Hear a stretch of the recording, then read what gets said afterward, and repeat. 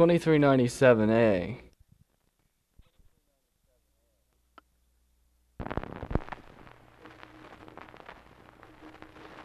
Joo.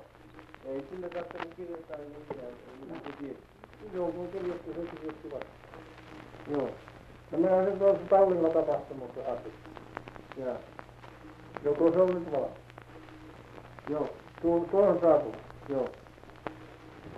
Sano ei, puhukaa vain vapaasti. No se oli niin hätämaalainen se oli Suomessa, niin siellä Piippolassa Oulun läänissä, niin.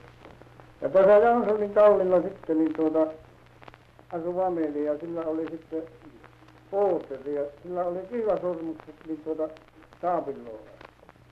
Niin se poltteri varasti ne sormukset ja se kirjoitti sitten niin se oli se emäntä niin Hätämaasta kotoisin ja se kirjoitti sinne tohtorille siitä, että saadaan ne, kuka ne on ne sormukset vienyt, niin se hätämaalainen kirjoitti vastaan, se oli tuttu mies sille.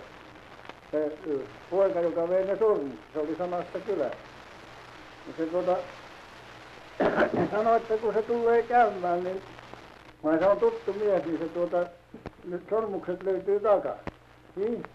Ja kun se poika tuli sitten käymään, se oli tuolla rautakontorilla työssä, niin se sormukset ilmaisi sinne kaappiin. Se hätämaalainen oli sanonut, että ne sormukset tulee sinne kaappiin, vaan hän ei sano sen pojan nimiä, kun se oli talon poika. Niin se tuli käymään, niin ne sormukset ilmoisi kaappiin ja ne kirjasta luki, että miten se on. Niin se ja sitten meni isäntä katsomaan, että onko sormukset ilmaannut, kun se oli yötä talossa. Niin sormukset oli siellä kaapissa. Se poika kun oli talossa yötä. Niin se isäntä meni ja sanoi mihikselle, että nyt on sormukset jo kotona ja tuollahan ne on siellä samassa paikassa, jossa sinä sanot, että se on varastettu. No se ei puhuttu pojalle mitään, oli rikkaan talon poika sieltä Suomesta, niin sieltä mistä hätämaalainenkin, se oli rikkaan talon poika, niin sitä ei ruvennut ilmoittamaan sen nimiä, vaan se kirjoitti kirjan, että se tuo sen sormukset takaisin, se poika, ja se toi, siinä se on kaikki, ja ne löysi. No sitten toinen sama juttu siinä samassa talossa. Siitä meni lehmä hukkaan. Ja se ei löytynyt täältä mistään sitä lehmää. Se kirjoitti, se oli sieltä Hätämaasta kanssa se Mukujuksiksi sanottiin sitä isäntää. Niin se kirjoitti sinne Hätämaahan tietäjälle ja se sanoi, että missä, tiedusti, että missä hänen lehmä on. Ja hän kirjoitti kirjaa ja sanoi, että mennä Holstonin sillasta niin 2,5 mailia ylöspäin, niin siellä navetassa ammoo sinun lehmä, kun hän meet sinne. No se kirja tuli Suomesta takaisin ja se meni sinne sitten lehmää hakemaan, niin se lehmä ammui, kun se mies meni kartanolle, niin se kuuli isännän puhua. No se oli ranskalainen siellä lähellä runua, niin se sitten niin sieltä sai lehmänsä takaisin. Ja Hätämaasta asti tieto otettiin Suomeen. Joo, siinä se oli kaikki. Ja minä tiedän sen tietäjän sitten oikein varmaan, kun minun systeriin tuli semmoinen tauti. Että se kun seisoisi lattialla, niin se sitä puisti niin kuin olisi paha puisti tuolla lailla joka paikka. No se sitten vietiin sinne Hätämaahan. Siitä ei ollut kukaan sinne Hätämaahan. Siitä ei ollut kukaan sinne Hätämaahan. Siitä ei ollut Hätämaahan. Niin se hätämaalainen oli sanonut, että siinä on kuollut yksi. Hätämaalainen oli sanonut, että ei saunassa ja on ja kahtonut. Ja ne meni kahtomaan. Ja se, kun se nakkasella se oli, säikähti niitä jatkoja ja siitä se sai sen taudin. Ja se hätämaalainen, kun se pesi, niin se parani se tyttö. Ei se sen enempää puistanut, kun se käytiin siellä. Ja se tiesi, vaikka täällä Amerikassa ajottiin sinne Hätämaahan, niin se tiesi kaikki sen. Ja sielläkin kaikki sen. Ja siellä vähän tautiin Hätämaahan, niin se oli sitten, oli yksi savolainen siellä kansan. Ja lähtivät pois ja se oli se hätämaalainen pyytänyt sitten ottaa se mihin mukaansa, kun se oli sen tien varressa menossa sinne. Niin se otti sen mukaansa sitten ja se oli yöllä varastanut saamasta hevoselleen. Tähän saamasta meni pois, niin sitten ei savolainen päässytkään mihin. Se hevonen nousi pystyyn eikä lähtenyt ei millään menemään. ja piti palata sinne hätämaahan takaisin sitten ja sanoa sitten isännälle, että mitä hän on tehnyt, niin se oli hätämaalainen sanonut, että ei että mitään paikkaa, eikä heitä saa kukaan mitään viiä, että mene nyt, niin ei sinua pietä kukaan. Siinä sillä lailla se on, semmoinen tietäjä se on.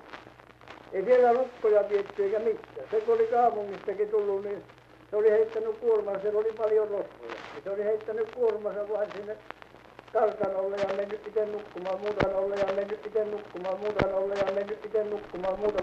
Oli tullut piika ja herättänyt sitä, että siellä on rosvot sinun reiläsi, niin kyllä se siellä pystyy, ei se pääse pois ennen kuin hän menee. Ja se ei ollut muuta kuin korjannut kylkiä ja ruvennut nukkumaan. Ja miehen piti seiskumaan, kun hän menee. Ja se ei ollut muuta ennen kuin hän menee. Ja se ei ollut muuta kuin korjannut kylkiä. Ja se eikä seisua siinä reen vieressä eikä saanut mitään, niin pääsin pois. Maalainen tuli ja päästi sen pois siitä. Ei siitä päässyt mihinkään, se pysyi siinä. Semmoinen mies se on. Ja sitä kuljetettiin niin Suomessakin, niin tohtaset, niin ne vei käräjiin, kun se vei kaikilta tohtaselta virran. Niin ne vei sen käräjiin, kun se vei kaikilta tohtaselta virran. Niin ne vei sen käräjiin, vaan ei mitään sille voitu, kun se kykeni kaikki parantamaan, mitä sinne meni. Se oli parhain lääkäri kuin se, että niin muut koulunkäyneet mies. Semmoinen se on. Siinä se on, minä enää sitä viiti. Kyllä se oli nyt jo runoakin. No, kuinka sitten sieltä pohjoisesta, kun se lähti viemään sitä kotiaan, joskus muu tietäjä ei ollut? No en minä muuta tiedä.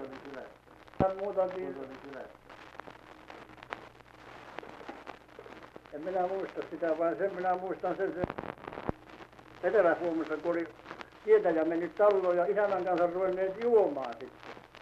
Ja joivat siinä ja väihtyivät sitten ja se tietäjä rupesi inttämään, että siinä oli kirkkomaa lähellä, että hän hakkee sieltä, katon nyt, hän hakkee ei tapahtunut sitten se asia.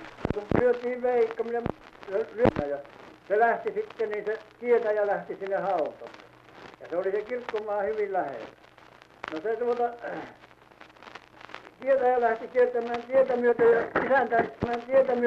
isäntä kauppasi nippansa ja pisti takin puuviin ja juoksi edeltä sinne hautaan.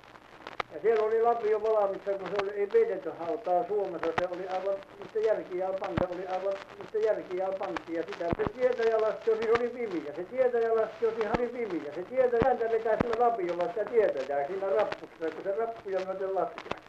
Niin tietäjä kohmasi muuttaa käsiinsä ja siirteli kahta puolta olokaasamaan, että sen olokaasamaan takana päällä.